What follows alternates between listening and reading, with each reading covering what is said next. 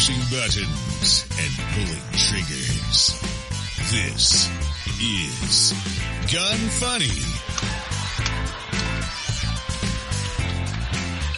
Welcome to Gun Funny episode 130. Today I'm going to chat with Colion Noir, talk about what's going on in Virginia, and discuss the new Speer Carry Gun Self-Defense Ammo.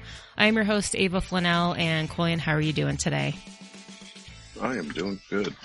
You're making quite a bit of noise back there. Yeah, my bad. I'm raiding my refrigerator. It has nothing right now. Okay. Right now. Well, your refrigerator sounds like my refrigerator, which is mostly just stocked with beer, liquor, some condiments that I've never really used, and yeah, that's about it. I think there's there's half and half in there because I definitely need that with my coffee. So for me, add fancy sparkling water. Oh, look at you. Yeah. I do have to drink bottled water, but it doesn't have to be sparkling. See, I drink sparkling water because I just get bored. Well, I can't drink juice or sodas. You said you can't drink it? Well, I try not to drink them. Because of all the sugars? Yeah, pretty much. Even though I just got through eating a banana and some blueberries and citrus. I'm still eating sugar. But anyway. Yeah, but it's like the good kind of sugar. But that's what they tell us. But I mean, aren't you my age? Like, aren't we kind of at a point where we still don't really have to watch what we eat as long as we work out? Because, like, that's my whole game plan. Well, speak for yourself. I know, because I remember. I'm a relatively naturally stocky figure, so. You know, I'm not going to say I noticed from your videos, but I totally noticed. Like, I was like, dang, he's getting a big old booty. Well, I've always had a booty. That's kind of normal. I've always had naturally big legs in general. Like in middle school, I was called calves. Like, that's what people called me. Yeah. How sad. Well, no. Like it was work. I guess, you know what? It's probably better with the girls. Well, it's probably better to have bigger legs than like little chicken legs and then be like all big on top and not, you know. Yeah, but you know how the saying goes. When you have something, you want the other thing. So it's like, I would kindly give up 35% of my leg size to someone in need of it, largely just because pants just become an issue. Because if I do the thighs and then towards the bottom, it's just especially now because it's like trending for guys to wear skinny jeans. So I could imagine that's definitely a dilemma. No one said anything about no damn skinny jeans. Granted, my legs are so big, regular jeans. It looks like skinny jeans. All right. Well, something that is also trending is Manticore Arms, their Transformer rail, which they've had out for a while, but it is basically future proof. It's not going to be outdated. And that's because it's a free flow rail system and it has the ability to intermix little panels that accept, you know, like KeyMod, M-Lock, and polymer grip panels. And they come in 13-inch and 15-inch, and they are available for about $155 to $165. But if you use the code GUNFUNNY15, you will get 15% off, and that is at manticorearms.com.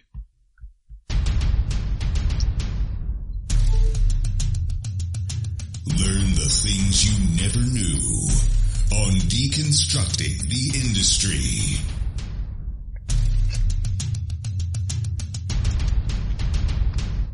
So before we get into things, I just kind of want to, I know it's very intense. It's supposed to be very dramatic just because, you know, a lot of drama is about to unfold.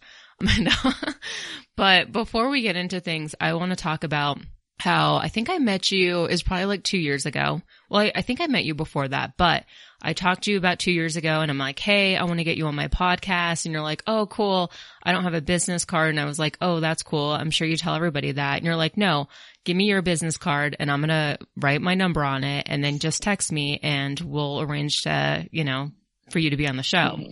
Well, I text you and nothing. I got like ghosted. And I was like, well, this is something I'm not used to. And then I saw you at a few other events and I was just like, whatever, fuck Colion Noir. I was just like super mad. And then And then I think it was a few months ago, I saw you at at this event and you were just standing there, and I was actually on my way to go get donuts because I was going to do a cute little video where I started pulling donuts out of my pockets. But instead I decided to go over to you and call you out for not answering my text message. And then you were like, all right, well, text me again. And then, what do you know? Like a few months later, I finally get you on the show. You know what that means, right? What does that mean? That it was is everything. There you go. and that you were the squeaky wheel. And that I was the what? Squeaky wheel. What does that mean? You ever heard the saying "squeaky wheel gets the oil"? No. Sure, I've heard like "early bird gets the worm." Oh God! Is that like the same thing? No, not at all. All right, whatever. This show isn't about me learning new slang, okay? Well, fair enough. Fair enough. No, anyone who knows me knows I'm notoriously bad at responding to text messages. You are. Emails, phone calls, and pretty much everything else. Smoke signals, DMs. Yeah, I'm pretty bad. Yeah, I've realized that about you. That's why at this point, when you don't answer me, I just continue to text and text and text, and then sometimes call and then text and then DM and squeaky wheel. Yep, there you go. All right. So, for people who don't know who you are, I know you wear many hats. Can you just tell listeners what you do in the firearms industry? In short, to keep it sweet and simple, I am a Second Amendment advocate. I am a gun reviewer. I am a connoisseur of gun culture, so to speak, or curator of gun culture, as I had on my Instagram page, curator of the PPU life. More or less, it's just if you really just want to give a 30,000 foot perspective, I'm a two-way influencer of sorts. Quote unquote influencer. Okay. So when did you start, when did you get into firearms? Shot my first gun when I was about 23, I think. So that was yesterday? Yeah, pretty much. Yeah. The number always changes. Sometimes it's 23, sometimes 24, 25, sometimes 21. I can't really remember. I just know it was in the early 20s. Okay. Do you remember what it was that you shot? Yeah. It was a Taurus PT-11 Lineum. I thought you were going to say a high point. PT-111. I thought you were going to say a high point. Why would you think that? I was stereotyping. Oh, no, I'm kidding. Gotcha. See, I wasn't aware of the stereotype at the time, so I couldn't live up to it. So what made you go out and shoot your first gun? Were you with friends, family? Yeah. So I had a friend, he randomly was just like, hey, you want to go shoot? I was like, I really wasn't into guns. I wouldn't say I was anti-gun, but I wasn't pro-gun. Let's just put it like that. Yeah. My perspective on firearms is a very negative one. So for me, the idea of going to a gun range was I don't really want to do that. But then I realized, I had a conversation with myself. I'm like, really, you're just scared. And so I didn't like the idea that I was scared of what essentially is an inanimate object. So I said, all right, let me just go and see what this is about. Went there. I was still kind of nervous. Shot the first round and kind of terrified me a little bit because I was like, what the hell was that? And granted, I'm shooting a subcompact 40 Smith & Wesson. So it has some kick to it. It's not exactly. So I, shot the first round, was kind of terrified, kind of gathered myself. And then I shot again. And it was then I fell in love with shooting. I didn't fall in love with the politics out of it. I fell in love with the shooting. And, and I think within that first month, I bought 4 guns. I don't know where the money came from, but I bought 4 of them. Wow. So you got bit by the bug. Hard. So before this, you said that you were sort of against guns. You had a negative opinion about guns. Why is that? It was just my upbringing. Everything in the media that I'd seen was telling me that guns are only used by police officers and criminals. I wasn't a police officer. I didn't have a desire to become a police officer, so I had no use for them because I wasn't a criminal either. Yeah. So in my mind, I'm like, and it's just trouble. Anybody who has a gun is going to get shot. live by the gun, you die by the gun. You know, I grew up hearing all that crap. Mm-hmm. I grew up watching 90s gangster movies. So, you know, all of that aggregated to creating this perspective on firearms that wasn't exactly positive. Yeah. No, I completely understand that. Cause like you, I shot my first gun, just a month short of my 26th birthday. And before that, I lived in New York City, and I kind of just thought that like mostly like cops had guns, rednecks, you know, you kind of have a negative connotation. So I can completely understand that. You actually, so you went to law school. Yes, I did. And you're not practicing law. You still have your, what is it called? Like you still keep up with your. Yeah, my license is still current. Okay. And so were you planning on becoming a lawyer, or did you just kind of get it just for the hell of getting it? I always wanted to be a lawyer. Well, I'm not gonna say I always wanted to be a lawyer. I decided that I wanted to become a lawyer as I was driving down the highway in Houston one day when I was trying to figure out what the hell I was going to major in undergrad. I think it had just completed my first year of undergrad. And at this point, I'm like, dude, like you need a direction. Cause initially I went into undergrad pre-med. Mm-hmm. Hated it. And I hadn't even really stepped into it, and I already hated it. Yeah. It was just something, just the way my family is. It's like you're either a doctor, lawyer, or engineer. Uh-huh. And so after my first year, I'm driving down the road trying to figure out, all right, what am I going to do? What am I going to do? And I remember I'm driving and I started thinking about, all right, what do I enjoy? What are some of the things that I like to do? What flows naturally into my personality and my skill set and my talents? And I've always, you know, it's kind of cliche. It's like, you argue very well. You should think about becoming a lawyer, right? But I did truly love the idea of advocacy. It's something I took serious. Mm-hmm. And so from there, I'm like, it was something that felt natural for me. Becoming a doctor was just something that I would just say because it sounded impressive. Right. But the idea of being a lawyer was something that I was really kind of into. Mm-hmm. And so I proceeded down that path, and I continued down that path. And the further down the path I went, the more I enjoyed it and wanted to do it. Law school sucked, but it was as equally fun as it sucked. Mm-hmm. It's the best way that I like to put law school. Like I wouldn't go back and do it again. Yeah. But I don't regret it at all. It helped shape and mold whatever talents I may have now that allow me to do the job to the degree that I do it. Do you think that as you got further into law school that you realized pretty quickly that the law doesn't really work in favor of the law-abiding citizens? If you think that at all? You definitely go into the law initially with your nose wide open and kind of transit delusions of grandeur where you think you're going to save the world, and you won't, but you can make a difference.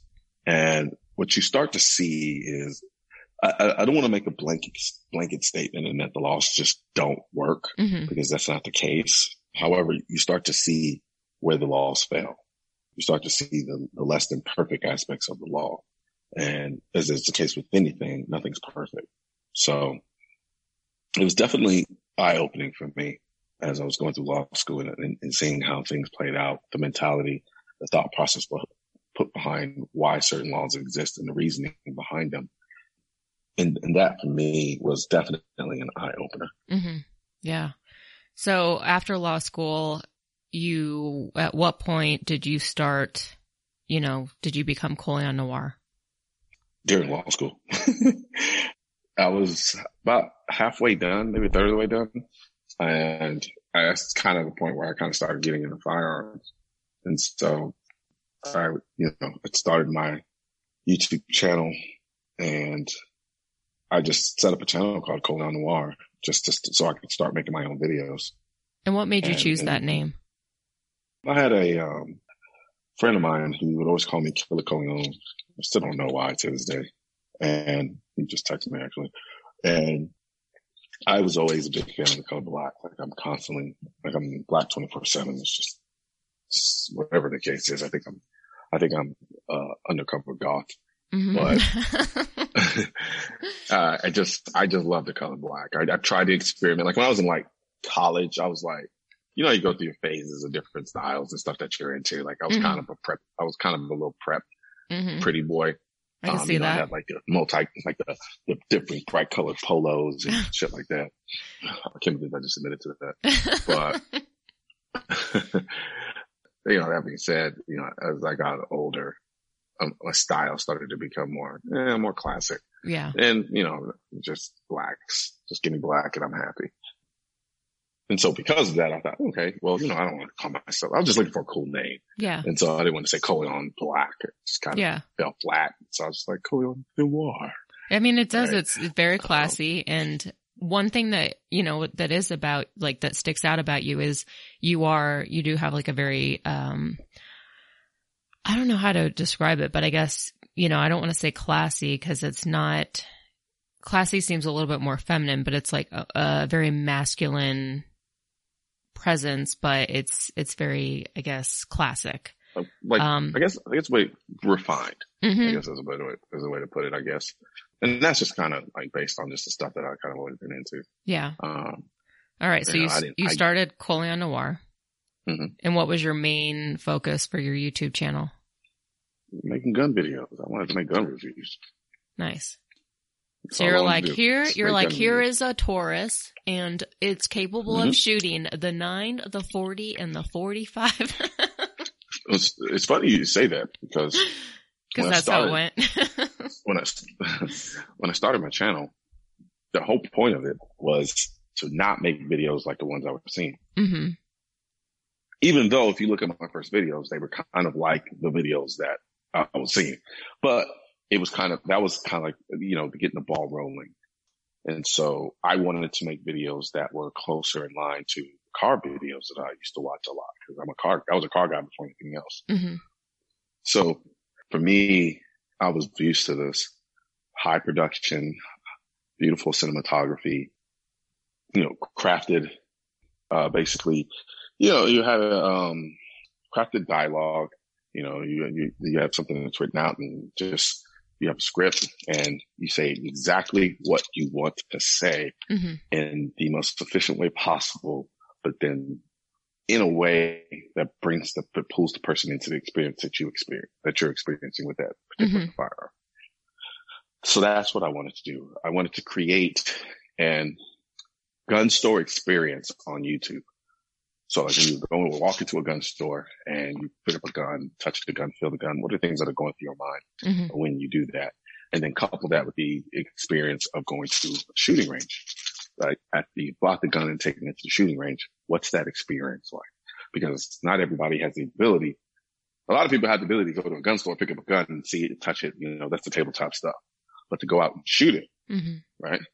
That's different. Yeah, I mean, depending on what, like in what country you are or even states nowadays. Exactly.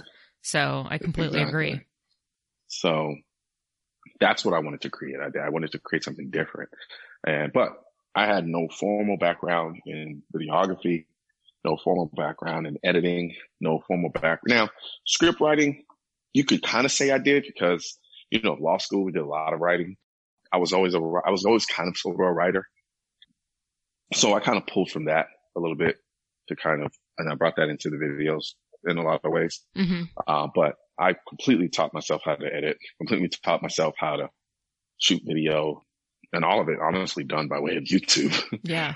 You know, I did all of it, all self-taught on YouTube, which is, I think, why YouTube is so near and dear to me, which is weird because theoretically speaking, I have a bigger reach on Facebook than I do on YouTube.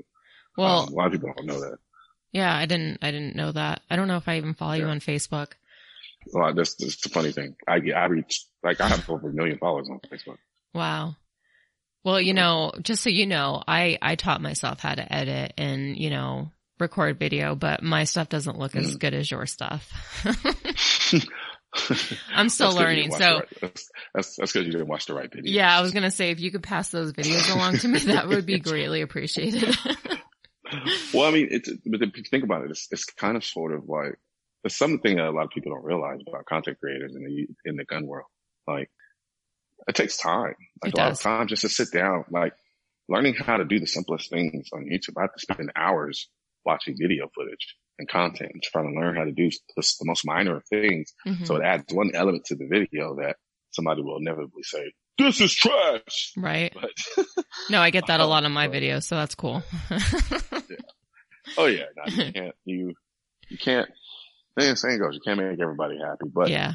the creator in you wants to try, mm-hmm. at least, you know, definitely you try to, but then while still remaining true to yourself and what your passion is and how you want your vision to come out. Mm-hmm. So you kind of it's easy to get sucked into trying to please everyone with your content.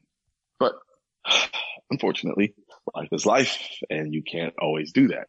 You can't do it at all, actually. Somebody's not going to like what you do. Mm-hmm. I have people who, like I used to do, like I still do them. I'm just kind of restructuring things, very kind of stylizing cinematic gun reviews. And I've been doing more of the kind of raw, lightly edited style. And a lot of that is based around the idea of being able to get the content out sooner. Right. Yeah.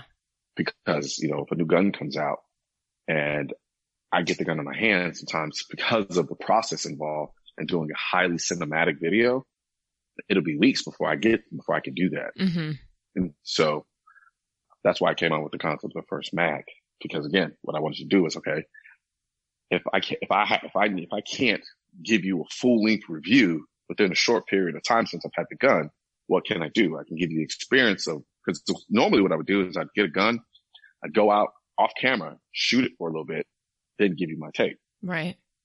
However, since I'm not doing that now because I need to get because, you know, people are like, well, what's your thoughts on this gun? And I'm like, yeah. Man, they literally just sent it to me. Right. Or yeah. I literally just bought it, or I literally just borrowed it, you know, because I acquired them from a number of different perspectives. Mm-hmm. And it's, so with the first mags, I'm like, all right, so here's what I'm going to do. How do I recreate the feeling you get when you buy a new gun and you have to wait like 4 days because you got to wait till the weekend so you can go and shoot it. And then what's that shooting experience like the very first time when you shoot that gun? And that's where the first mag concept came up. Nice. I like it. Yeah. And so good. I'm going to take a quick break and talk about SB Tactical, which you should be familiar with because very familiar. We were at the Big Daddy Unlimited event and I was talking to SB Tactical and then you come along and, you know, suddenly all eyes are on you and I'm just like, hey guys, I'm over here. Remember we were recording content. And I was like, oh, okay. You know, just like, but it's funny because Alex, the owner of SB Tactical, he actually thought I was serious and he to this day still apologizes for basically putting his attention on you and not keeping it on me. Which I'm like, because I had met Alex a while ago and you know we had conversation, very fruitful conversation, and we hadn't been able to finish it. Mm-hmm. So a lot of that's where a lot of that was born from, was that because I hadn't seen him since then. Okay. So it was more like let's continue what we had talked about before versus, oh my God, it's Colion Noir. Well, I don't know. I kind of feel like it was probably a little bit of both, but all I know is I was standing there talking to everybody and then suddenly this new shiny thing comes along and everybody just automatically, you know, crowds around it and I'm sitting there like, you know, with my camera like, hey guys, are we going to finish this? Did you just call me shiny? Yeah, kind of. But yeah, that's basically how it went down. I was like, okay, I kind of hate him. But they make like some really awesome stuff. It's actually, I mean, they have a lot of like exclusive stuff to different companies. Like you wouldn't even know that they're actually playing a role in, you know, the braces that you see on other guns. So they pretty much have their hands like in almost everything. SB Tactical revolutionized the industry. They really did. They really did. Yeah. So if you guys haven't checked them, if you haven't checked them out, definitely go to sb-tactical.com. If you use the code GUNFUNNY15, you will get 15% off anything on their website. So I want to change the subject a little bit. And I remember it was probably about a month ago, I told you that I wanted to get into politics. And you said, you know, you told me that I should really think about it because it could be rough. And I'm like, no, I have thick skin. I can handle it. And you're like, yeah, me too. But, you know, like a few comments here and there, okay, whatever, you can take it. but you're like, when you read like the millionth comment and it's all negative and they're all bashing you, eventually it starts to wear on you. And I can totally see it now, because just in the little bit of just the few posts that I've, posted that involve politics, it's like, I mean, it is like, it's a completely different animal. And if anything, it's making me sick, because the firearms industry, I mean, we're all basically just hating on each other instead of focusing that energy and putting it towards more important things like fighting for our rights. We're all just like basically attacking ourselves internally. Yeah. I think a lot of that has to do with, so anytime you have any type of currency within a particular dynamic, you're going to get that. You're going to get that you're going to get competition. You're going to get jealousy. You're going to get all of those types of things. And all of those exist in the gun industry, right? You can make good money in the gun industry. You can get pretty famous in the gun industry. So you got people who, and then from a personality standpoint, you may have some people who look at everybody else as a competitor. Yeah. Right. And then from a consumer standpoint, you got people who, there just may be something about you they don't like, right? Or something that they don't relate to. Mm-hmm. And they see that in you and they don't like it. So therefore, you're either fake, liar, piece of shit, or an opportunist, right? And then also one of the prevailing aspects, kind of, I won't say prevailing, but it's pretty evident, is this notion that if you're not doing something for free, then you don't really, it's not genuine. Right. And so, or if you happen to be making money from something dealing in the gun industry, you're not really an advocate. You're just out there to make a buck. Yeah. Which is so frustrating, because people don't realize that this is what we do for a living. So I don't have another job. It's not like I have a 9-to-5. Like, I'm like knees deep in the gun industry. I do the podcast, firearm training, reviews. I mean, I do make, I make a living off of a bunch of different things, but it's all revolves around the firearms industry. And yeah, remember that. Well, and you're absolutely right. So if people are like, oh, well, you got paid for this review, like, I think that people should absolutely get paid for reviews, because if you've ever recorded, a bunch of video footage, edit it together, it takes so much time that why the hell would anybody do it for free? I don't think that they should pay for your opinion, obviously. And I think that seems to be pretty clear among, a lot of people. But, if you're trying to push some products while also educating the public about certain things, there's nothing wrong with that. But a lot of people, will argue otherwise. Absolutely. Like, if I broke down the money involved in just creating video between what I have to pay my videographer, hell, just my storage, I pay almost $100 a month just for cloud storage, just to house all the content that I produce. Wow. My laptop is about $4,000. That's my laptop. Yeah. And then you're like, well, you don't need a $4,000. Yeah, I do. I do actually. I'm putting out 4K content. Yeah. I'm not going to be able to, a machine that's sub 4, sub 3 is not going to be able to handle 4K content, especially not with the magnitude and degree which I put out content. Then it's like, then I have to buy several cameras for several things, right? So let's talk about this podcast, for instance. So I'm sure just the equipment alone in your podcast costs a lot of money. So it's a constant endeavor of putting money into something that you enjoy doing. You're also making a living from it. Yeah. But then a lot of people look at you, and remember, like I told you before, it's like when you have something and you don't have something, you're looking at what somebody else has and saying, oh, that must be better. Greener on the other side, right? A lot of people look at people in the firearms industry so you have someone who likes firearms, loves guns, and then they see individuals making a living out of doing something that they love, right? So they look at it and say, oh, it must be nice. Oh, you're complaining, but you get to shoot guns for a living. Right. Which I hear all the time. Yeah. Which, like, God forbid if I don't want to shoot a gun on my day off, and they're like, oh, okay. Yeah. Wow. Cause this girl over here, yeah, she does it for a living. So, and I always hear it must be nice. Or if I get guns for a review, like, guess what? Free stuff doesn't pay the bills. Like, it just annoys me because, there's so much more work that's involved that people don't see. Of course. And the irony is I find myself doing it too. To people in the car space, right? Remember, my love for cars developed way before my love for guns. And sometimes I look at people in the car space, I'm like, damn, must be nice. You just get to drive around and have cars full of it. And then you stop yourself. Right? And so, and then now that I've started doing car videos, I'm starting to realize with the work that's involved in the car videos. Right. And I'm like, cause I used to always say, man, if I were doing the stuff in the gun space that I was doing if I were doing what I'm doing in the gun space in another space, life would be so much easier, right? Because we don't have all these restrictions. We don't have all these people and platforms hating on what I do. Now, I will say this.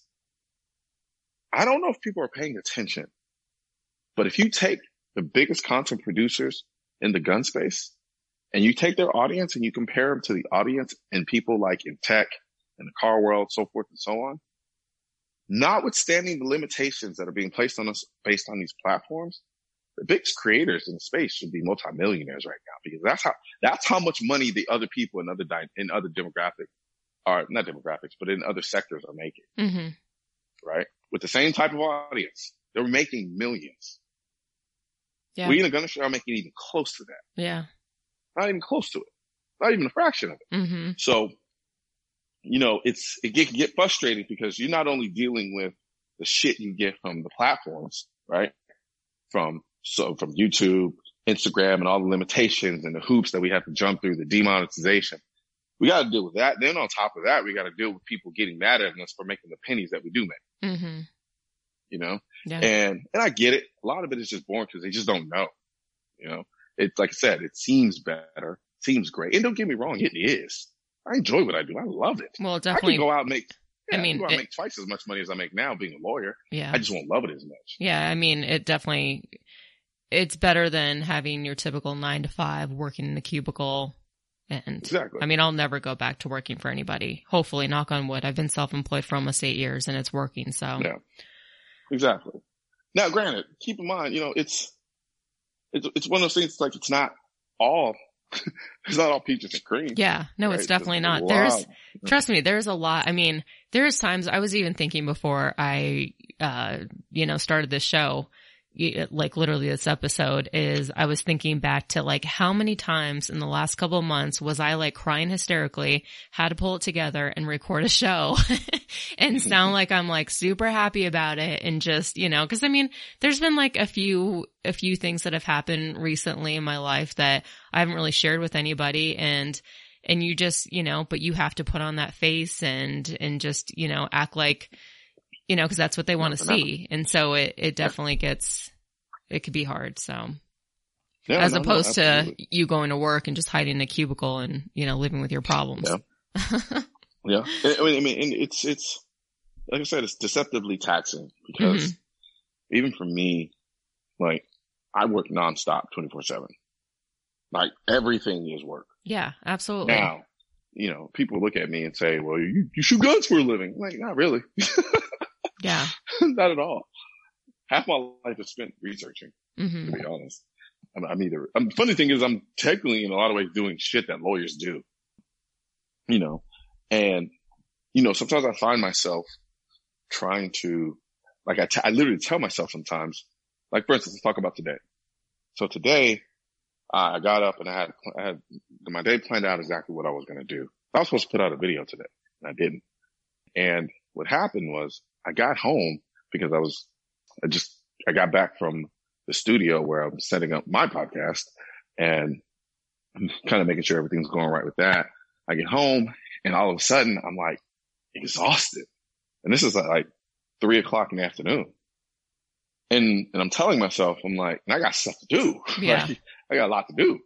And I'm like, right now, all I want to do is take a nap and do nothing for the next 2 hours. And I'm like, nope. I was like, but come on. Like, is it really like you had to do gun stuff? Stop being a bitch. Right.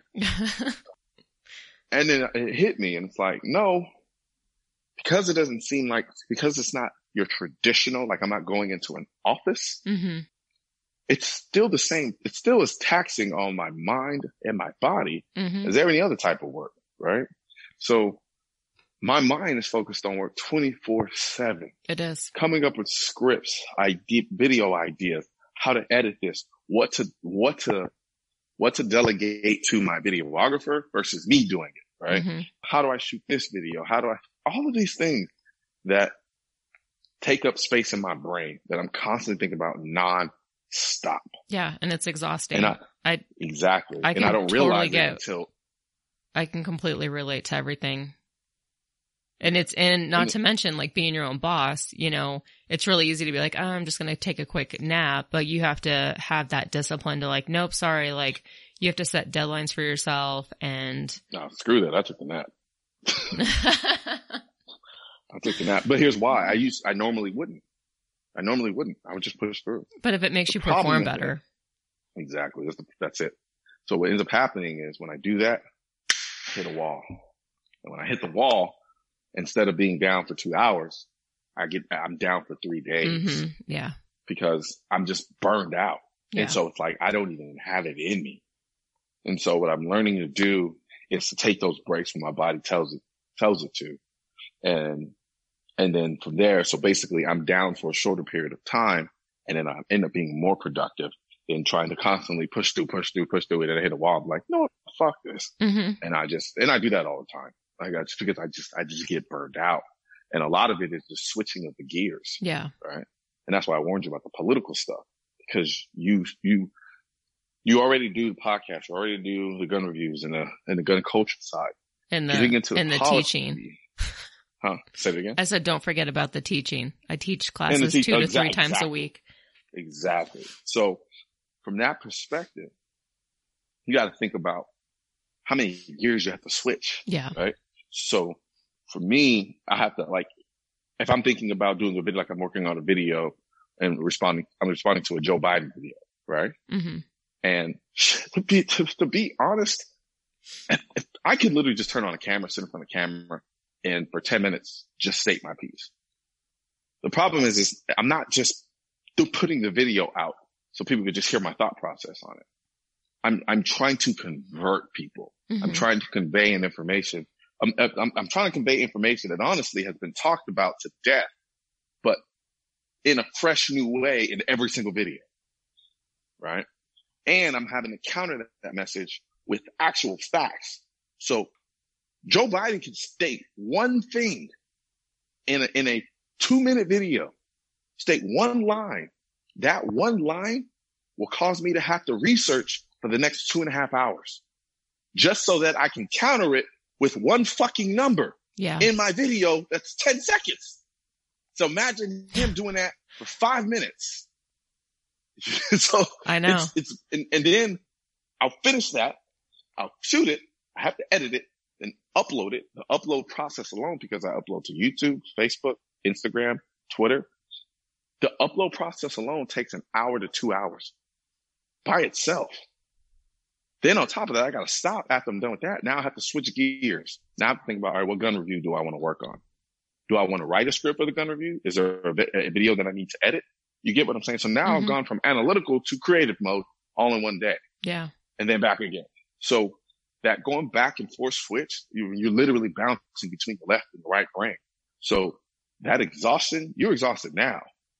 You get into the political space, and I'm not telling you not to. I think you should, but just understand, be cognizant of the switching back and forth because you'll hit that wall real quick. So just be on guard for it so that you can pass at the head and say, you know what? I'm going to take a break. It's going to stop, chill, let it go. Yeah. That's not even talking about the business side of it. I know. I'm running a full-blown merchandising store. And that in and of itself is a double full-time job. I'm not even going to get into that because that is just lunacy of the highest order.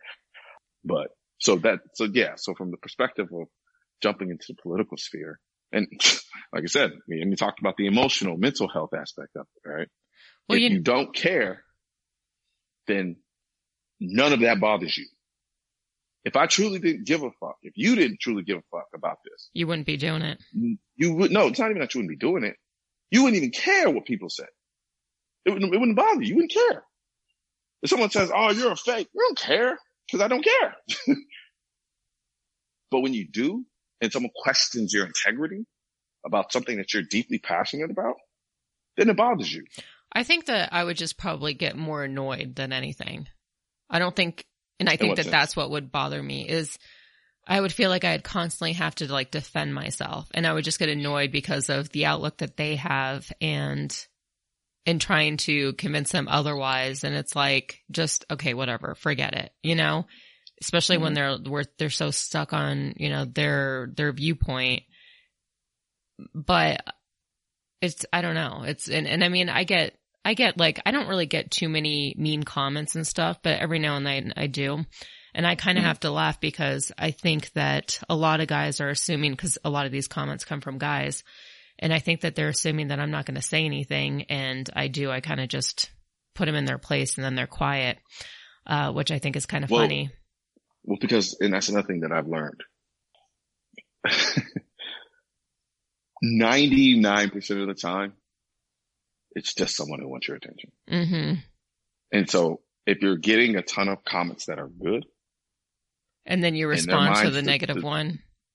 Well, yeah, there's that, but their mindset is if you have a ton of comments that are good, that turns into a white piece of paper. Yeah. If they're the negative comment on a white piece of paper, which is a black dot, all you're going to be able to focus on is that black dot.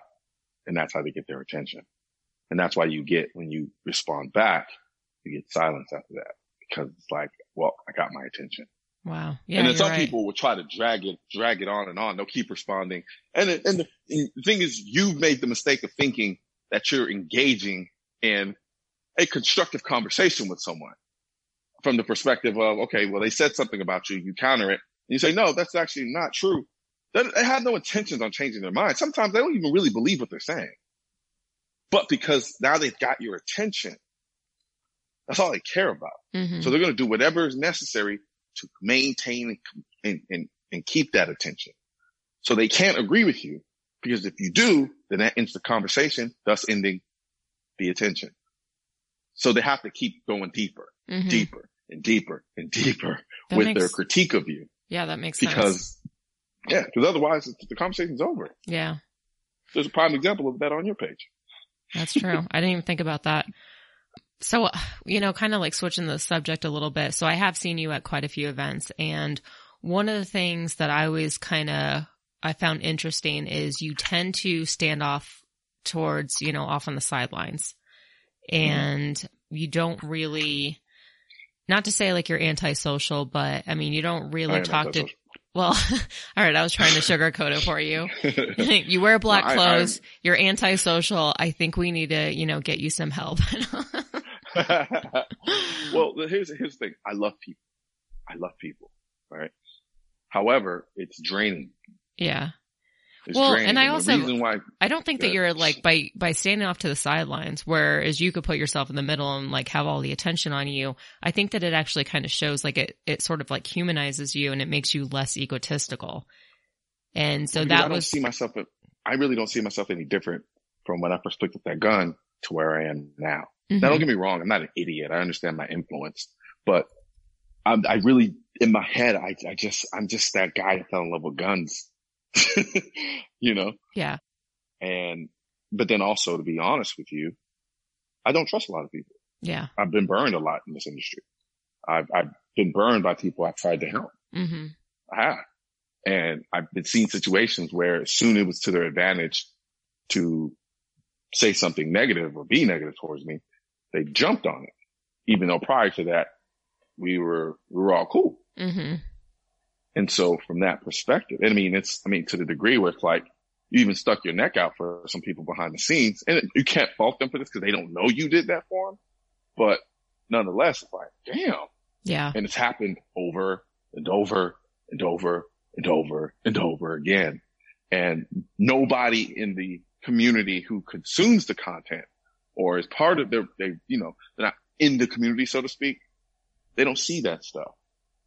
So they think, oh, well, you're just an arrogant asshole, or you are, I don't know what word to use, but they look at you as being the bad guy because all you're really doing is protecting yourself. Mm-hmm.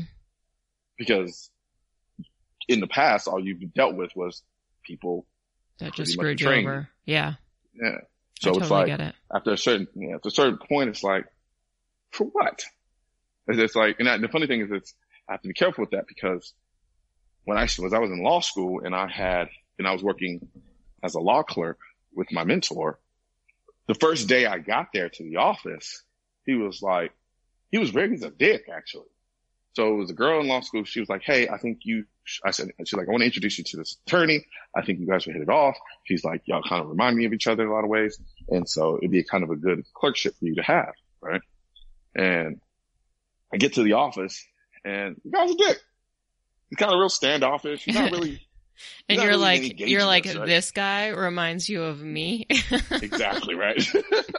It's like that moment when they try to set you up, like your friends try to set you up on a blind date and they're like, oh, he's perfect for you. And then you see him, you're like, why the hell would you think this person is perfect for me? Yeah. And they couldn't be like more opposite than you. Well, you know what to say, opposites attract, right? I don't know. But, I remember him just saying, yeah, he's like, if you want to come back, you can come back. And he's like, I ain't paying nobody. I don't have anywhere to put you. If you want to come back and sit and just watch and learn, fine, whatever. I was like, what a dick. But I came back. And I kept coming back. And I kept coming back. And then eventually he started opening up to me. And he started actually being very proactive and helping me. And he still does that to this day. And he told me the reason why he acted that way before is because he had helped other people in the past and they all burned him. Mm-hmm. And so when we walked in, it was like, he was just kind of waiting for the cycle to happen, right? Yeah. And so I'm kind of now that I'm in a position that I am in, I'm starting to become the same way, because there are so many opportunists in this industry. Hear me out though. I don't have a problem with opportunists. I don't have a problem with drive. I don't have a problem with ambition. I don't have a problem with people using me to a degree, right? I don't like blind opportunism. Mm-hmm. That's what I can't stand. It's just this very kind of carnal, exploitative opportunism. I don't like it. Yeah. And there are people like that in the industry, and it gets old. It gets old real fast. So yes, sometimes you'll see me and, kind of standoffish. Now this is with respect to industry stuff. When it comes to my supporters, I'm all in. Mm-hmm. It's like, don't get me wrong, that's exhausting too. It's exhausting because it's like every encounter, like at NRA annual meetings, for instance, right? Every encounter that I have with that person, it's their first encounter. It may be my 110,000th encounter. But you have to act like it's the first for you. I can't act. It has to be genuine. Yeah. And so the fact that it has to be genuine is exhausting. And not to mention, you don't do a great job of like smiling, let alone your fake smile. No, my smile is real. That's the funny thing. The smile. I know. And it was somebody pointed it out. But you and I have like the same smile though. And people are like, no, smile for real. And I'm like, this is my real smile. Oh, yeah. I'm like, I don't know. It hurts my face. Well, I didn't realize my smile looked fake until somebody pointed it out. Yeah. Because it's so normal to me. I was just like, that's how I smile. And I looked and I was like, somebody's like, yeah, nice fake smile. I was like, what? Oh shit. It does look fake. Yeah. So like now I'm consciously trying to figure out ways to make my smile look real. It's so hilarious. I'm trying to make my real smile look fake real. I know. I hear you, because I've had so many people call me out and even, like a boyfriend, he's like, no, like really, like do your real smile, not your fake smile. And I'm like, okay, I don't know, and then if somebody like makes me laugh and they take a picture, I'm like, okay, well, that looks stupid. That's not a good picture. well, see, here's the funny thing about that for me. The pictures where I don't look like it's a fake smile is when somebody said something to make me laugh. Yeah, but then that's what somebody will say to me, but then I don't look as good. I look like I'm like mid, like, about to have a seizure or something. It's not a good look. So I'm like, I'm going to go back to that, But but it's genuine. It's genuine, but it doesn't look good on me. According to the people. Well, I mean, do you want to be genuine or do you want to look good? You know, can I meet somewhere in the middle? So, I don't know, I mean, if you don't mind talking about this, so you were pretty heavily involved in the NRA at one point, yeah. And then with everything that kind of happened, with, you know, the NRA and Ackerman McQueen, you haven't been, you know, the face of the NRA in quite some time now. Mm-hmm. So do you mind if I ask what happened? I have no dealings, no interactions, nothing with the NRA right now. It's collateral damage. Okay. It was a relationship that fell through. Everybody involved, done. So, why? I don't know. Yeah. I don't know. That's the thing. It's like people are like, oh, but you said it because I don't know my damn self. I don't stop is the thing. I don't wait for people to give me anything. Mm-hmm. So when it fell through, just kept going. Yeah. It was just kind of, it just is what it is. Like it's such a convoluted, complex dynamic going on with that for me to take the time to understand it and figure it out would be a complete and utter waste of time, because even when I did understand it, it's not going to change anything. Yeah. Right. When we're talking about a relationship that had been going on for 30 plus years. Mm-hmm. Right. So it's like, ooh, like, oh, this is interesting. You're like, wow. I'm just going to sneak out the back way. Well, it wasn't even that. I didn't even have to do that. It was like, boom, overnight, gone. Well, that's what I was going to say. It did seem like everything kind of happened overnight. And, you know. And people, you know, there's some people, especially people don't like me, just like, just like that. It's like, what are you going to do now, Mr. NRA? I'm not worried about that shit. I can make money. Money, that's nothing. Well, it's been almost a year too, and obviously you're doing completely fine. Yeah, I mean that's how I was born. Like I don't stop. Mm-hmm. But the thing that hurt me the most was the show. That because we have so much content that is now never going to see the light of day. And it hurts. Yeah, I can imagine. It hurts because I'm like, I mean, awesome interviews, awesome content. Like, it was just like, oh my God. I was like, this is just dead. And it's not even like, okay, well, here, they can say, here, take this and just put it out, because a lot of it was unedited. Mm-hmm. We were just in the process of finished filming and editing. And it's just like, now it's like, done. And then like, whew, that hurts. It hurts a lot, because I'm a content creator by nature. So to see content just go to waste, mm-hmm. especially awesome content just go to waste, that hurt. Yeah, I could see that. Yeah. That would definitely hurt. Do you have no ill will? Well, do you have any thoughts on like what's going on now with the NRA? No, to be honest with you, I don't pay attention to it. I just don't. It does me no good. It does me no benefit. Now, they are still the 800-pound gorilla in the room. Yeah. By way of this issue. Now, from that perspective, you know, you can't deny that. But yeah, no, I know. And I think that's what's so frustrating about it is, you know, there's a bunch of other organizations, but they're not as well known, I guess. They don't have, you know, they're not like right in front of like, you know, in the courthouses and yes. actually like fighting and you know. I think people, go ahead. Sorry, I didn't cut you off. No, you can go ahead. And I think people misconstrue when I say things like that, people misconstrue it and think that all these organizations aren't worth a damn. No, they're incredible. They are. They're just not as big, and they're not as well known, and they're not, you know, they haven't covered as much ground, because even though everyone's kind of mad at the NRA right now, I mean, they did accomplish quite a bit in, you know, in the past. Well, and the thing is, it's like everyone has their space, right? So like you have an audience that you speak to. There may be some crossover between your audience and my audience, right? Mm-hmm. But by and large, you have a specific audience that you speak to. I have a specific audience that I speak to, so forth and so on. It's the same thing with the gun issue, right? Each gun organization has their specialty. I think something that they're good at doing. And from a legislative standpoint, the NRA was the best. Mm-hmm.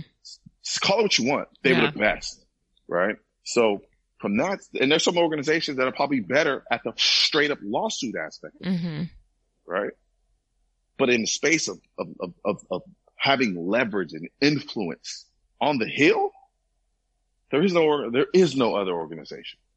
There is, whether you like them or not, whether you think they're doing a good job or not. Even if they're not doing a good job, even when they're not doing a good job, they still have the same influence, right? It's just a matter of how they decide to leverage that influence. Mm-hmm. Yeah. And so from that perspective, it's like, it is what it is. Like I said, there's no ill will between me and them.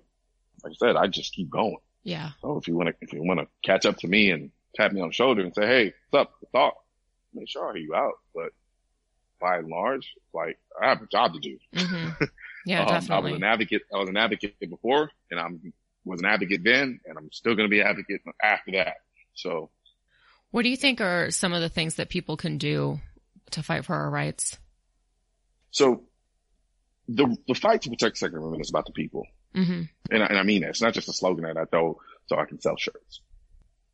It's about the people, because we live in a society where even though the people in power are wanting to accumulate more power so that they can have more control, they can only do that if we give it to them, right? So they have to convince us to give them the power. It's literally like a pimp prostitute relationship, right? So what does the pimp do? The pimp doesn't force the prostitute to give him his money, give him her money that she made, right? She did that. He has to convince her that he is in a better position to put her in a better position by giving him the money, right? That's where the game comes in. So once he's able to do that, then he's able to leverage control over her, right? Psychologically, even more so. Same thing with the government. The government wants to, by its nature, the government is a black hole of power, right? It is our job to keep the government in check. And we do that by way of what? By voting, writing to our legislature, our representatives, so forth and so on. So they have to convince people to give up freedoms, right? So with respect to the Second Amendment, they have to convince us to give up freedoms. That's why they go on these full out assaults in the media against firearms. Why they have all these fake stats. If they could just force their way into it, they wouldn't even need to do all that. So what we have to do is talk to as many people as possible when it comes to the Second Amendment, whether that be talking to people in your family, whether that be talking to people on the street. I'm not telling you to go out and be an evangelist. However, but when you see the opportunities to have those conversations, don't have those conversations to beat the person into the ground and say, huh, you're stupid, I'm right, and you're wrong. Mm-hmm. Don't argue, converse. Yeah. Because you may not get the answer and response that you want right then and there, but if you have a conversation instead of an argument, there's no egos involved. So then that person gets to go home without their ego and then rethink and think about what you've said. Because I've had a lot of people come back to me after the fact when I think I didn't get through, and they were like, I thought about some of the stuff you said afterwards, and you know what, you made some great points, and I see where you're coming from. Mm-hmm. Right? That's where some of the basis of my merchandise comes in. It's designed to be a kind of soft form of advocacy in that it's designed to pique your curiosity if you're not into firearms, right? My business partner he wears my merchandise more than I do. Right? Well, that's hard to believe because I feel like every time I see you, you're wearing your own merchandise. Yeah, in my videos and when I'm going to events. Yeah, right. So from that perspective, though, and the reason I'm bringing that up is because my business partner, he lives that life. Mm-hmm. Like he enjoys life. On Sunday, I don't even need to call him. I know where he's at. Where is he? Sunday Fun Day. So now I'm on social media. I'm going to Instagram. He's at a fucking day party with a fucking I will not comply t-shirt on. Right? So, but he always comes back to me and talks to me about all these conversations that he has with people who are, cause my business partner didn't grow up pro-gun. Mm-hmm. He's actually, because we went to college together. So he was actually kind of apathetic, right? But he's been with me since the beginning. And so what he tells me all the time is our shirts are just ambiguous enough mm-hmm. to make people question, like, what the hell is that? Like, and then you get to have the conversation. Yeah. Right? People be like, what the fuck is the pew pew life? Well, this is what it means. Oh, so now they're introduced to it, not from a hostile perspective, but one of curiosity. Mm-hmm. Right? So, or even sometimes it is hostile. The number of times that he's told me, see, I don't wear a lot of my merchandise sometimes when I go out, like day partying, so to speak, because I'm trying to decompress. Right. I know. So I do this all day, every day. So for me, I'm like, I just want to have my drink. I just want to enjoy, talk to some girls, and go about my business. Mm-hmm. He, on the other hand, since he doesn't do this day in and day out, he's like, let's have that conversation. And I love that zeal. Yeah. But sometimes people say, you like assault weapons? And they'll point to the shirt. And then they're like, yeah. And they're like, why? Why does anybody need that? And then he has the conversation with him. And he talks. Mm-hmm. And then like, okay, I can see where you come from. That is advocacy. Right? So what that does is now you've empowered somebody with knowledge that they didn't already have. So now when they're on TV or when they're watching TV or they're on social media and they're scrolling and they get some information from Joe Biden or Bloomberg and try to put up an ad that says this and that, and they see, they're like, oh, no. So that's what he was talking about. That's not true. Right? Mm-hmm. Yeah, no, that makes perfect sense. You see what I'm saying? Yeah. And so that's the easiest way to protect the right. And then of course, you want to take it a step further? Take people shooting. Real talk. Take people shooting. And please don't take people shooting for the first time and put a .454 Cthulhu Red Hawk Alaskan in their hands. But, taking people shooting does wonders at converting people. Now the problem is it's not always easy, right? It's hard enough for us to get to the range to shoot by ourselves most of the time. So taking someone to the range is going to be hard, but if you have that opportunity, do it. Well, I do it pretty regularly. Which is true. See, you're ahead of the curve. And every time I'm like, you know what? I need to start charging more. I'm constantly putting my life in danger. All these new shooters and you tell no lies. But especially when they finally hit a bullseye and then they like turn around, they still have the gun in their hand and they turn with yeah. Like, don't do that. Right. But you're absolutely right. I think, all of those are I mean, it's just, and we're going to talk about, everything that's going on in Virginia, but I think with a lot of these laws that they want to pass, and the reason why people are voting on it is just because they're not educated on exactly what everything is. And, so we'll get into that, here shortly, but I think, just kind of exposing them to that, it definitely sort of opens their mind to, to other avenues, I guess, to not be so anti-gun, because then they kind of sort of demystify a lot of those things that they don't know. Yeah, absolutely. So one last question. Do you have any future plans that you can tell us about? Blog, working on a new show. I'm going to be doing a lot more training, and the training is not from the typical sense. Well, kind of. So I'm going to be doing more training, but then capturing the training so that I can put the content out there for people who otherwise would not be able to go to these types of training. Mm-hmm. So right now, that's kind of the three things that I'm really focused on. I should be focused on writing my book, which I'm standing here looking at my concept box for the book with all the cards that are inside that I've been meaning to write for almost 2 years now.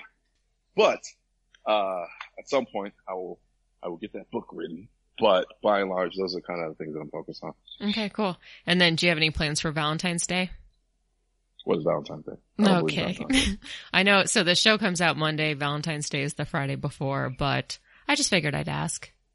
Yeah, I don't believe in Valentine's Day. And this is why you're single. Ladies, Colion's single, but don't get your hopes up. You're probably not going to get flowers. So just putting that out there. Trust me, dating a guy who doesn't believe in Valentine's Day. Trust me, you'll be happy. All right. That means he shares his love with you all the other days. So you're saying you get flowers, just it doesn't have to be Valentine's Day to get flowers. No, I don't do that shit either. Are you kidding me? You don't get girls flowers? No, I'm not romantic at all. I think that, I don't know. I think that guys, when it comes to relationships, I am a Neanderthal. Oh, well, I mean, I could totally see that, but you know, guys, if you're listening, I think that even if a woman says like, oh, I don't want flowers, I think that it's still a nice gesture. And I don't know, like my dad always like surprised my mom with flowers, like probably once a week. And I always thought that was like really nice. And it kind of just set the tone for like how my sister and I should be treated, I guess, in the future by men. But it's funny because then I've dated guys that like refuse to buy me flowers because they're going to just die. But I'm like, I don't care. I want flowers. So go out and get me some flowers. And if they die in 3 days, oh fucking well, it was like what, $10, $20? Who cares? So finally that same guy that refused to give me flowers, he got me a potted plant. We're not together anymore. Part of the reason why I'm also single is because I hold women to the same standard as they hold men to. So like I want flowers or buy me a gun. Yeah, well, yours is a little bit more expensive. I want to be treated special. You're a queen and I'm a king, so treat me accordingly. All right, I'll send you a box of chocolates. Actually, it's funny because I did send somebody in the industry some cookies because it's been like an ongoing joke. But right before SHOT Show, when I was getting on the plane, I went through security and okay, don't judge me, but I had an entire bag full of cookies. So of course, you know, they have to like check my carry-on and I'm just like, that's so weird. Like, did I put anything? Like, did I leave a water bottle or something? Well, they had to check my cookies to make sure that there weren't any bombs.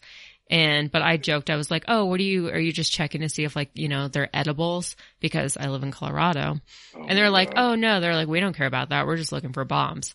And, you know, of course I totally look like, you know, a little fatty because there was like probably 30 cookies in there. So I told, a friend, who's in the industry and he's like, cool, thanks for sharing your cookies. And I was like, listen, if you want, I'll share my dealer with you. They might be in your area. Her name's Little Debbie. Look her up. And, you know, so then as a, you know, just to be funny, I actually sent him some cookies from New York City from my favorite bakery. And sure enough, Mofo is not in his office. They were delivered today. And I'm like, cool. That's great. He hasn't been in his office apparently all month. So whatever. They're just going to go to waste. But at that point, I guess it's just the thought that counts. See? But that's all that matters. I guess, yeah. I mean, I'm like, I could have enjoyed those cookies. Like, they were the best freaking cookies, but just, we're not going to talk about it because I'm getting mad. You do sound like a bad. I do, right? But you know what? As opposed to you, I could just continue to eat whatever I want as long as I do a few bar classes here and there. I'm still, you know, still killing it. So. I mean, I wish I can contest you there, but I can't. Now, granted, I've actually never tested it. Usually when I'm working out, I'm also trying to eat clean, but I've never actually like worked out consistently while eating whatever I want to. So this is what I've done. Cause for people who, you know, follow the podcast, you guys know that it's been a little over a year now that I started getting into shape and actually lost quite a bit of weight, which a lot of people have a hard time believing because they're like, well, where, you know, and I'm almost embarrassed to even say how much weight I lost because you really can't tell the difference. You can kind of see it in my face and maybe in my thighs, but I ended up losing like 22 pounds. And really all I did was I worked out. I stayed off of, you know, I kind of cut back on carbs and sugar. And then I would say like after 10 months, like at this point, I could eat and drink whatever I want. And as long as I still do about 3 classes a week, I weigh the same. I fit into my jeans. So I don't know. I think you get to a point where you just kind of have to maintain it. Well, you see, here's the thing though. You said something very in particular. You cut sugar and carbs. That right there will drop weight like crazy. Well, yeah. So initially that's what I did. And then once I got to the weight that I wanted to be, then I was just like, whatever, I'm just going to eat whatever I want. And literally I eat like pizza like every other day, love Mexican food. I mean, I am like if I ever had a diet, it would be, you know, I mean, and I still didn't really diet when I cut back on carbs and sugar. Those were just the 2 things that I did, but I still kind of ate relatively, you know, whatever I wanted. But I think once you reach a certain point, you just, at that point, just kind of have to maintain it. So just a little bit of advice for you. So just hit it hard for, 10 months. Well, see, the problem though too, I lift. So what happens is my metabolism spikes. Mm-hmm. But the problem is I start eating like a lunatic. Yeah. And so that's what happens. So it's like right now I'm starving, but I had a Subway sandwich and 3 cookies earlier. 3 cookies? Right? Yeah, 3 chocolate chip cookies. Yeah. Have you had their raspberry or their raspberry cheesecake cookies? Those are pretty good. Oh, I thought they were terrible. Okay, well. I had them and I was like, nah, I'm not a fan. So now so then before you called me, I had like 2 handfuls of almonds and a banana and like some blueberries. And you're like at any minute starving. it's gonna kick in. I'm not gonna be hungry anymore. Like, no, I'm starving. And I'm like, okay, what can I order from Uber Eats that's not going to utterly, because I've already, I kind of, like, I call it my date cheat. Yeah. But sometimes if my body's craving something, I'll just give it to it. So well, yeah, because and that's what I actually learned like a long time ago is if you're craving something, usually just kind of give into it, because otherwise you're going to eat all these like healthy things, all these things that you think are going to fill you up, and you're still craving it. And then you eat that. So now you're like, way more calories in than if you just ate the, whatever you were craving. Yeah. Because like right now, I don't have the craving for anything bad. So I'm probably just going to order a salad for the night just so that I can go to sleep without my stomach driving me crazy. And then you're going to take a sleeping pill and just forget that you're hungry. Well, no, I mean, I don't take sleeping pills. So I know. I'm just kidding. But yeah, no. So it's just like, but yeah, right now I'm freaking starving. All right. Well, listen, don't get hangry on me. We're going to continue with the show. Before we go to the next segment, we're going to talk about Sportsman's Guide real quick. So they have all kinds of stuff, but right now they have really good deals on boots and shoes.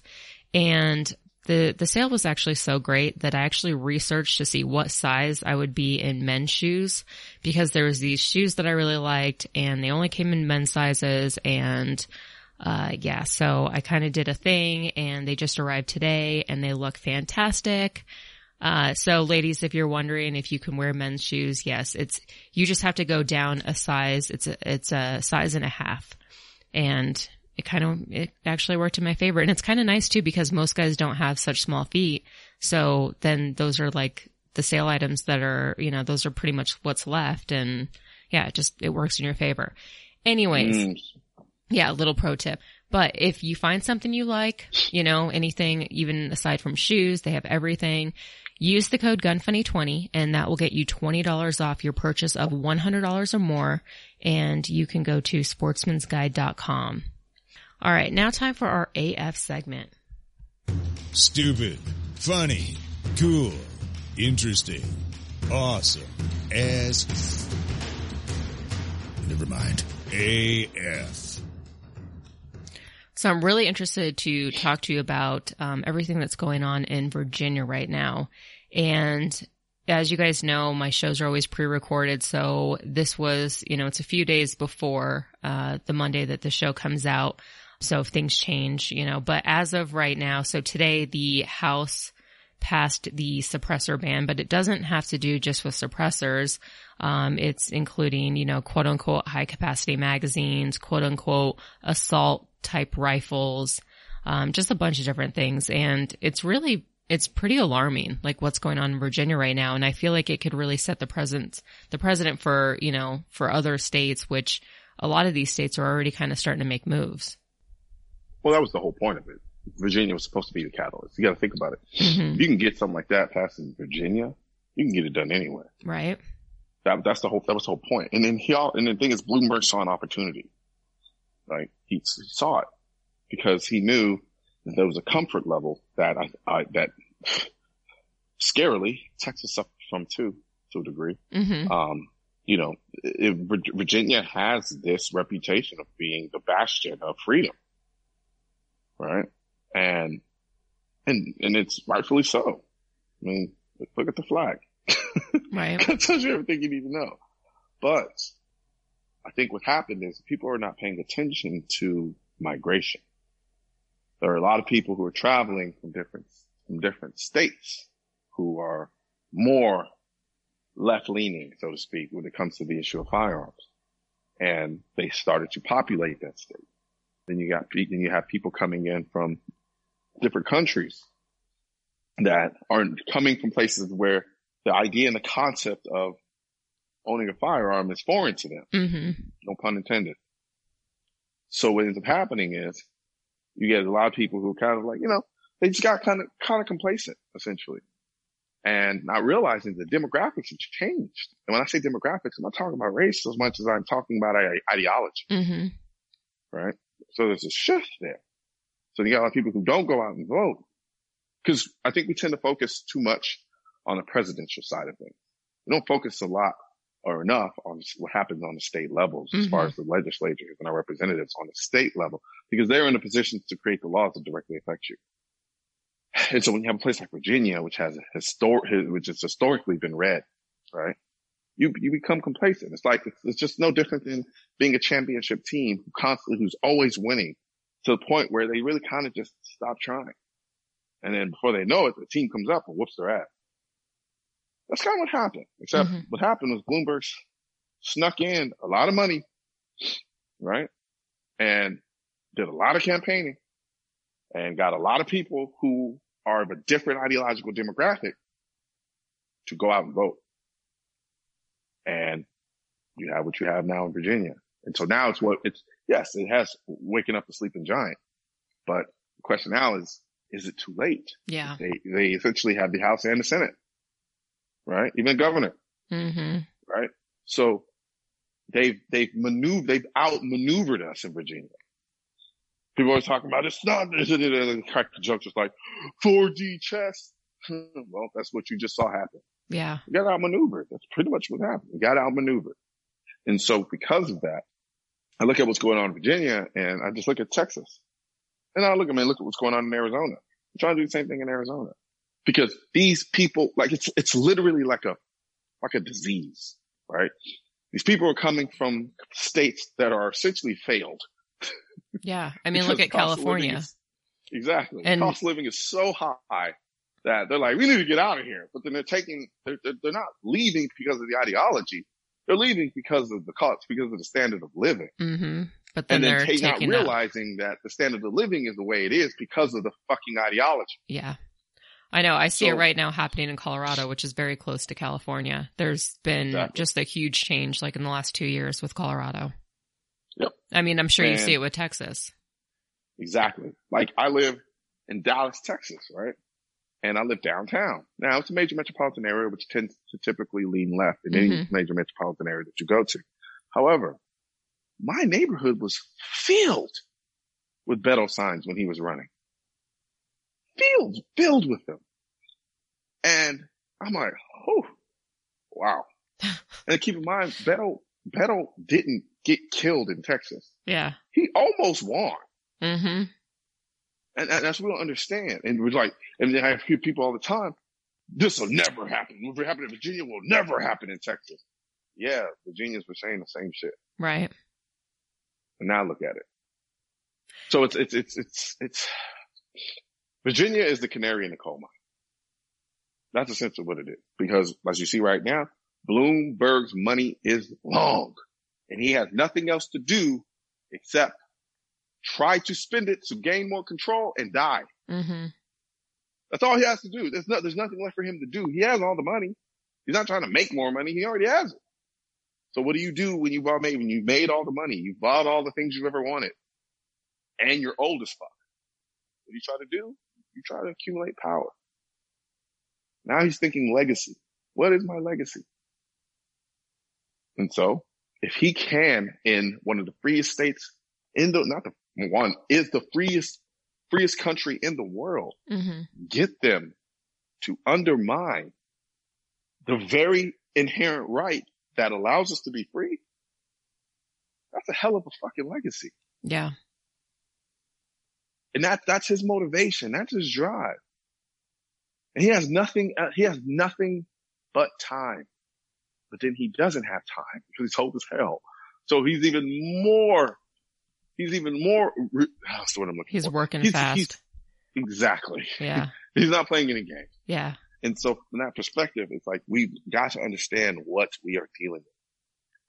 Gosh, it's definitely like such a scary time.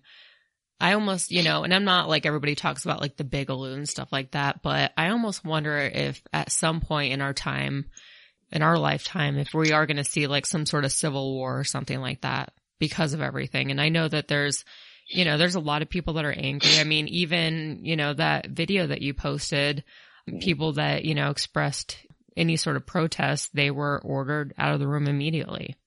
Yeah. And I think it's possible. Will we see it? I don't know. I hope we don't. Yeah. But it's not going to be in the typical sense of what you expect a revolution to be, or a civil war, so to speak, actually. Because if it happens, I see it happening as you see basically little skirmishes kind of popping up, little flare-ups, right? And then possibly one of those flare-ups results in a high loss of life. And then boom, everything explodes. That's when it'll be like, oh crap, right? But these people aren't stupid. Yeah. They're not dumb. They know how far to push stuff. A lot of it is a temperature test. Yeah, really, exactly. So that's what I was thinking, is they're doing it slowly so that one day we wake up and we look back and we're like, when did this happen? Exactly. But then also it's to see how far they can push it, right? So they always start off with the extreme stuff, right? So it's like, assault weapons ban, confiscation, right? And I literally just did that running in my house. I was just kind of like, wow, that was intense. You should, you know, really consider, you know, acting on the side. Yeah, no, I'm a method actor. So, you know, I actually did the run. But they'll say, you know, they'll go far. They're like, confiscation, assault weapons ban. And then they'll throw it out there and they're like, all right, let's see what happens. And then they get from the other side and they're like, no. And they're like, okay. Instead of confiscation, you can grandfather your guns. If you already have them, you can keep them, but no more. Right? Mm-hmm. And I want people, that's not acceptable. That's not acceptable. I'm seeing that from people in Virginia who are like, well, we have the grandfather clause. Now they backed up. Now we have like, what? A minute ago, you could go and buy any AR you wanted to. Now you only get to keep the ones that you have. Well, and I think, I mean, isn't it, they don't, even with the suppressor ban, they're not grandfathered into it. They have to basically destroy them or, you know, basically ship them out of state to. Yeah. So it's like they're not even, at this point, they're not even grandfathered, which is ridiculous. Right now, from a Virginia perspective, they have the House and the Senate. So all that's left that can be done is to make as much noise as possible with respect to the issue, because they have the House and the Senate. And it's just what it's now. With respect to the Senate, all they need to do is turn one Democrat. That's all they would have to do. Yeah, because it's that close in the Senate. Mm-hmm. But I mean, and it's very possible because there are Democrats who are pro 2A. Which I know that seems like an oxymoron for a lot of people. No, but there are. But there are. It doesn't mean that, you know, just because you like guns that you always have to be conservative. Exactly. And so it's still very possible to flip a Democrat or two, and this doesn't pass. It may not even need to flip them. You may just need to have a Democrat who's like, whew, I do not want the fallout from when this passes. I do not want to see that in the state. So I'm just going to flip and just prevent this from happening. You know, that's very well a possibility as well. So it's unfortunate, but like I said, Virginia is the canary in the coal mine, and we've got to look at what's going on there and understand, yes, it can happen in your state. I know Texans, we're so arrogant. I'm arrogant, and we look at our state as a country, but understand the demographics, the ideological demographics are changing every single day and not in the favor of pro 2A in places like Texas. Yeah. So you may think it can never happen in Texas, and you look up, for Christ's sakes, Beto almost won. The guy who has said the most anti-Second Amendment statement in the history of anti-Second Amendment statements with, hell yes, we're going to take your AK. and your AR-15. Yeah. He has said these things on a national stage in a way that no one ever had. And he almost won in Texas. Yeah, definitely scary. I know. All right, well, moving on. The whole thing just kind of depresses me. But guys, if you're listening, definitely, get out there, get active, and, stop being complacent. One of the things that doesn't depress me though is Sharps Bros, and I actually picked the Livewire to talk about, which is their lower that, are you familiar with Sharps Bros? Where they make, nope. You probably are. I think a lot of people just, think that it's a different company that makes them, but the lower that has like the skull, the jack, the hog. Oh yeah. Yeah. Right. So it's Sharps Bros. But if you're not into that, they have a lower that's just really nice, like clean lines, just very classic, beveled magazine flare. And it's called the Livewire. It's really beautiful. It's on their website for $214.95, and you can find that at sharpsbros.com. Q&A. There's no such thing as a stupid question. Just kidding. Visit gunfunny.com/contact to submit yours. All right, guys. So as always, if you have any questions, just go to gunfunny.com, click on the contact us form, and submit your question there. Today's question is, if you were arrested with no explanation, what would your friends and family assume you had done? You're asking me? We both have to answer this. So, I'm like, there's so many things. So I've changed my ways, obviously, in the last couple of years, but like growing up, I definitely was not like a good kid. My sister was a good kid. She was always like the straight A student. And then only up until my junior and senior year did I finally switch schools and got straight A's and then got into a really good college, got a scholarship. But up until that point, I didn't care about school. I just cared about my friends. At one point, my mom put me in that Scared Straight program, which was a disaster because at that age, I just laughed whenever I'd get nervous. So I wasn't crying. I was laughing, and that just pissed him off even more. I've had, it could be a number of things, but fairly recently in the last couple of years, I did, and I don't even know if I want to actually say this because I feel like I would be admitting to a crime. I don't know if I should even say it. But as not your lawyer, but your lawyer, you're like, don't do it. Yeah, I would incriminate myself. Yeah, you're right. Basically, it was something that I did after finding out that a boyfriend was cheating on me for a few months. So, but that aside, I don't know. I'm sure that a million thoughts would go through my friends' minds. What would yours be? Speeding at an excessively high rate. Okay, well, that's really boring. I don't consider doing 180 on the 12 road boring, but okay. That is true, because I think once you exceed a certain limit, you can get arrested, correct? Pretty much, yeah. And I've done that many times. No, I haven't done that many times. Right. There you go. I don't know. Mine would probably be, I don't know. Because, I've definitely calmed down quite a bit over the years. It's like, all right, you become an adult and then you also realize all the things that could go wrong. Like when you're a kid, you don't realize that if you do A, it's going to cause B and, whatever. But I don't know. I'm going to say that, I don't know, maybe being intoxicated somewhere. Okay. And I got intoxication. Yeah, even though, typically I don't really drink too much to get drunk, but you never know. Maybe I'm celebrating something or something. Who knows? So that's our answers. We're sticking to it and we're moving on because we're not going to incriminate ourselves. No, I plead the fifth. All right. So Polymer 80, and I'm sure you're familiar with Polymer 80 as well.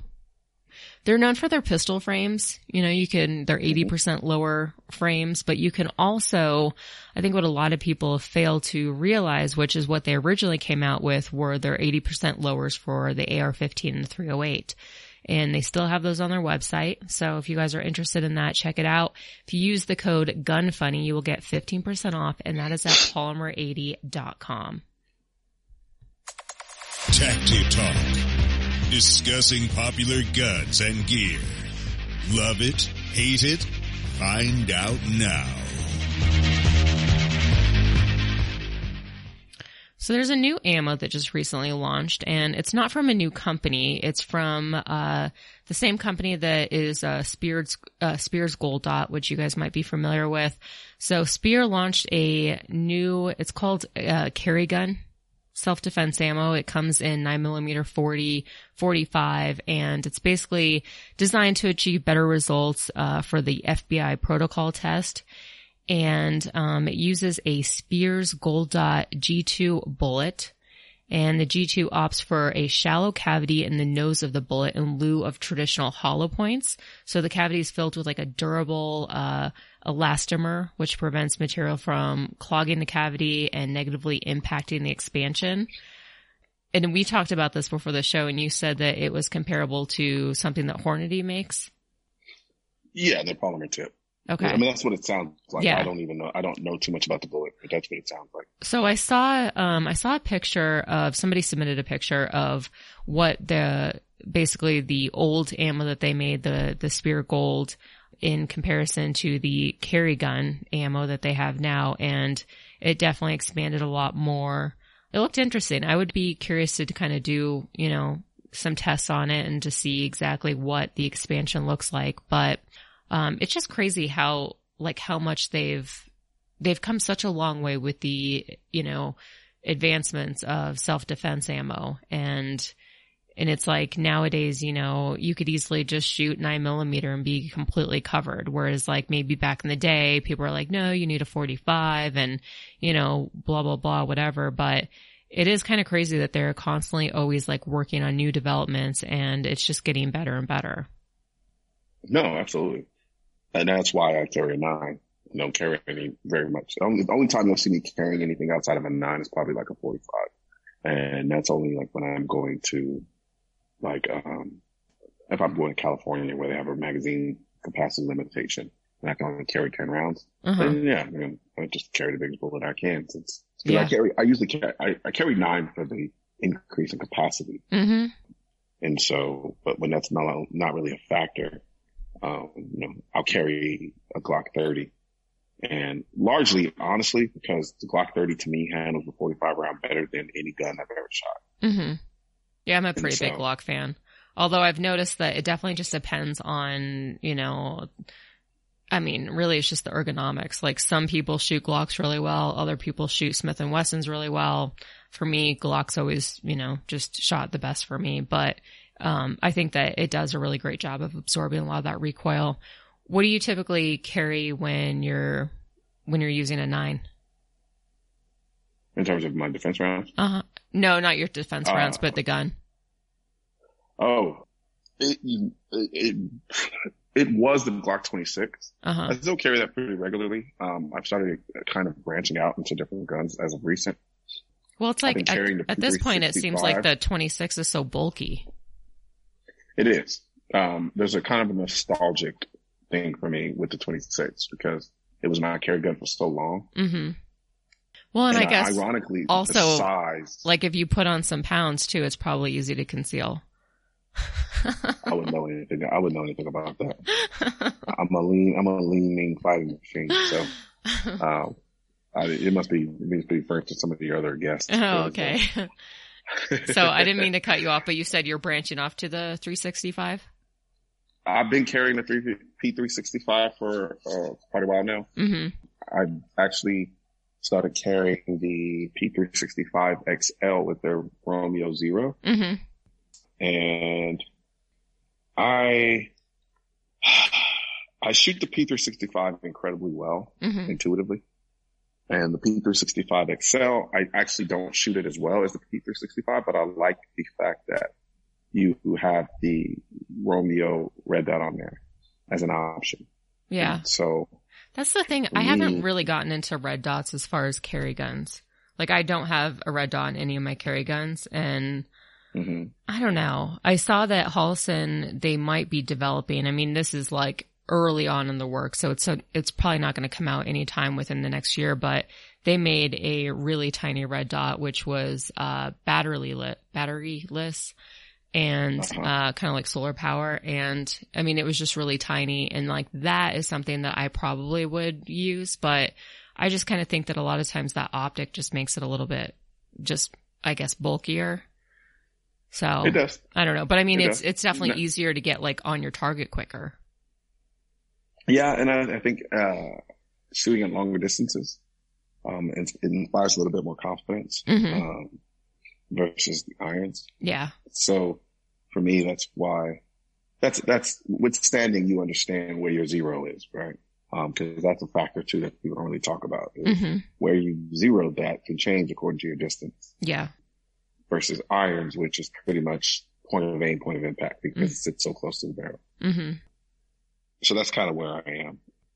I still haven't crossed over. I am entertaining it, and I'm trying it out and see where it all lands, as far as my red dots on my guns. I like the idea of them. I love them on rifles, so I'm like, why wouldn't I like them on pistols? Yeah. So that's kind of where I am right now. Okay, cool. I will say, you know, that aside, it's crazy, like to pick out a concealed carry gun at this point. A lot of these guns that used to be, you know, like, top contenders are now pretty much obsolete. So like, you know, the Smith & Wesson, the Shield, the, even the Glock 42, the 43. I mean, now that basically like the SIG P365 came out, and then the Hellcat, which, you know, followed maybe like 2 years after. With a gun that size that has that, you know, that much, that the mag capacity that it does, it makes all these other guns that are even bigger than those guns. I mean, just who would even buy that gun at this point? I think it depends. I think there are people who still will buy them because there's a component of shootability that I think a lot of people tend to undervalue when it comes to concealed carry. The only reason why I'm entertaining going to the P365 is because I shoot it so well. If I didn't shoot it that well, I'd probably still be carrying. If I just say, let's say I shot it just not as well as my 26, I'd probably still carry my 26. Yeah. But I shoot it as well, if not better, than my 26. For whatever reason, it just works with my hands. For some people, having a bigger gun, slightly bigger gun, it makes the gun more shootable for them. And so, you know, I could see them wanting to go to a 26. And then, you know, I mean, the 26 tried, tested, and true. Like it's been doing what it's been doing for the longest, you know? And even me, sometimes I find myself, I kind of call it gun size self-conscious. Where. Do I even want to ask? Well, really what it is, so my P365 has what? Steps. It's just kind of stock. Oh, it really isn't a stock because you can change up the magazines, but let's say to keep it the same size as the 26 in terms of the grip length. Was it 12 plus 1? Right? And so from that perspective, I have 12 plus 1 where in my Glock 26, if I'm sticking with the plus magazine, I have 10 plus 1. But my Glock 26 inspires more. Like if I'm like, I know I'm about to get into a gunfight, I'm going to want to carry my Glock 26 because it just feels more substantial in my hand, and it inspires confidence in a way that even though I can shoot my P365 better, I feel like I'm more protected with my 26 because it's a bigger gun. You get what I'm saying? Yeah, I get it. It's all psychological, but that's some people still buy based on that. Okay, that makes sense. What's that? Are you picking up your Uber Eats? Yes. Okay, you little fatty. We're almost done, all right? Just hang tight. It's a salad. A salad. You're like, yeah, it's a salad. It has all the cheese, the meats, you know. Basically, it's a sandwich, but, you know, without the bread, and there's some lettuce. Hey, no carbs. Yeah, there you go. All right. So, changing the subject, Trigger Brew. They have coffee available. I know that there's some people that prefer whole bean where they ground it. For me, I'm like, that's a little too much work. I don't even really cook that often. So, but I know a lot of people are into that, and it actually keeps, it seems like the coffee's a lot more fresher that way. You can also get it in, grounded or K-style cups. And you can find that at triggerbrew.com. If you use the code GUNFUNNY, you will get 20% off. And now it is time to read the iTunes reviews. So first review is ZZR Guy, 5 stars, awesome, great podcast. Ava is a great host and has a lot of interesting guests from the firearms community. I look forward to the next podcast. And second is Snow338, 5 stars. Wraith is awesome. Great recap of busy events of SHOT Show. As always, Sven showed his true gentleman with his assessment of the Precious debacle. Truly an example of the kind of person we need more of in the industry. Can't wait to get my hands on a Warscorp 9, which is what Wraithworks is coming out with that Sven from Manticore Arms designed. And now it's finally that time. This might be my longest show ever. 22 Plinkster might have you beat, but I'm not sure yet. But, you guys definitely like to talk more than me. So, yeah. But we're finally going to wrap up. So you guys can find me at gunfunny.com. There's links to every, all of the places that the show is, links to YouTube, just all kinds of stuff. You should also consider becoming a Patreon.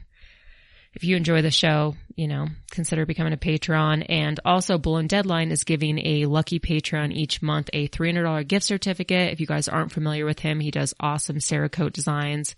And you can do that at patreon.com/gunfunny. I also want to thank my $25 Patreons who are Corbin Bonafide, Iraq Veteran 8888, Ryan Morrison, Michael Alexio, Elliot and Mike Pappas, Joe Lyons, and Justin Paulson. And King of the Patreons is still Jon Snow. He wants me to say that there are currently 5 viruses that could eradicate the world's population in less than a week. They are laying low because Operator Tickles does not like competition. And you know who Tickles is, right? No. Yes, you do. Say that again? I said, you know who Tickles is? Tickles? Yeah. Remember I sent you a picture of my dog and you said it was a little pig. Yeah, it looks like a pig. You're like, what is that, a little piglet? And I was like, oh my gosh. Yeah, it's not Tickles, it's Piglet. Piglet. But it's funny because the way that she was laying down, she actually did look like a little mini piglet. Definitely Piglet. Yeah, well, be careful because she can get very operator-ish, if you piss her off, so. Oh, so you have a tactical Piglet. Yep. All right. So for listeners who haven't found you on the internet and they want to follow you, where can they find you? Everywhere. I know. I'm literally everywhere. It's so sad. Instagram, Facebook, YouTube, Twitter, even TikTok. Oh, TikTok. Yeah. I hate TikTok. Every time I post a video, it gets flagged. Yeah. And that's kind of, if you post enough, some of the stuff will stick and they won't take it down. The problem is it's like you never know. So you get invested in a post and then it comes down and you're like, oh, and then it's just too much emotional up and down for me. Right. I'm just like, but it's totally okay for like 12-year-old girls to like dress half naked on TikTok. Like that's totally okay. But I can't like post a video of me shooting a gun. Scrolling through TikTok makes me uncomfortable. Yeah, I know. Yeah, I'll agree with that. And so going back to where they can find you, so they just search for Colion Noir and yes, yeah, just search Colion Noir on any of those platforms. I should pull right up. All right, cool. Well, I appreciate you spending almost 2 hours with me. Well, time flies when you have a good time. That's true. All right, we are out of here. Absolutely.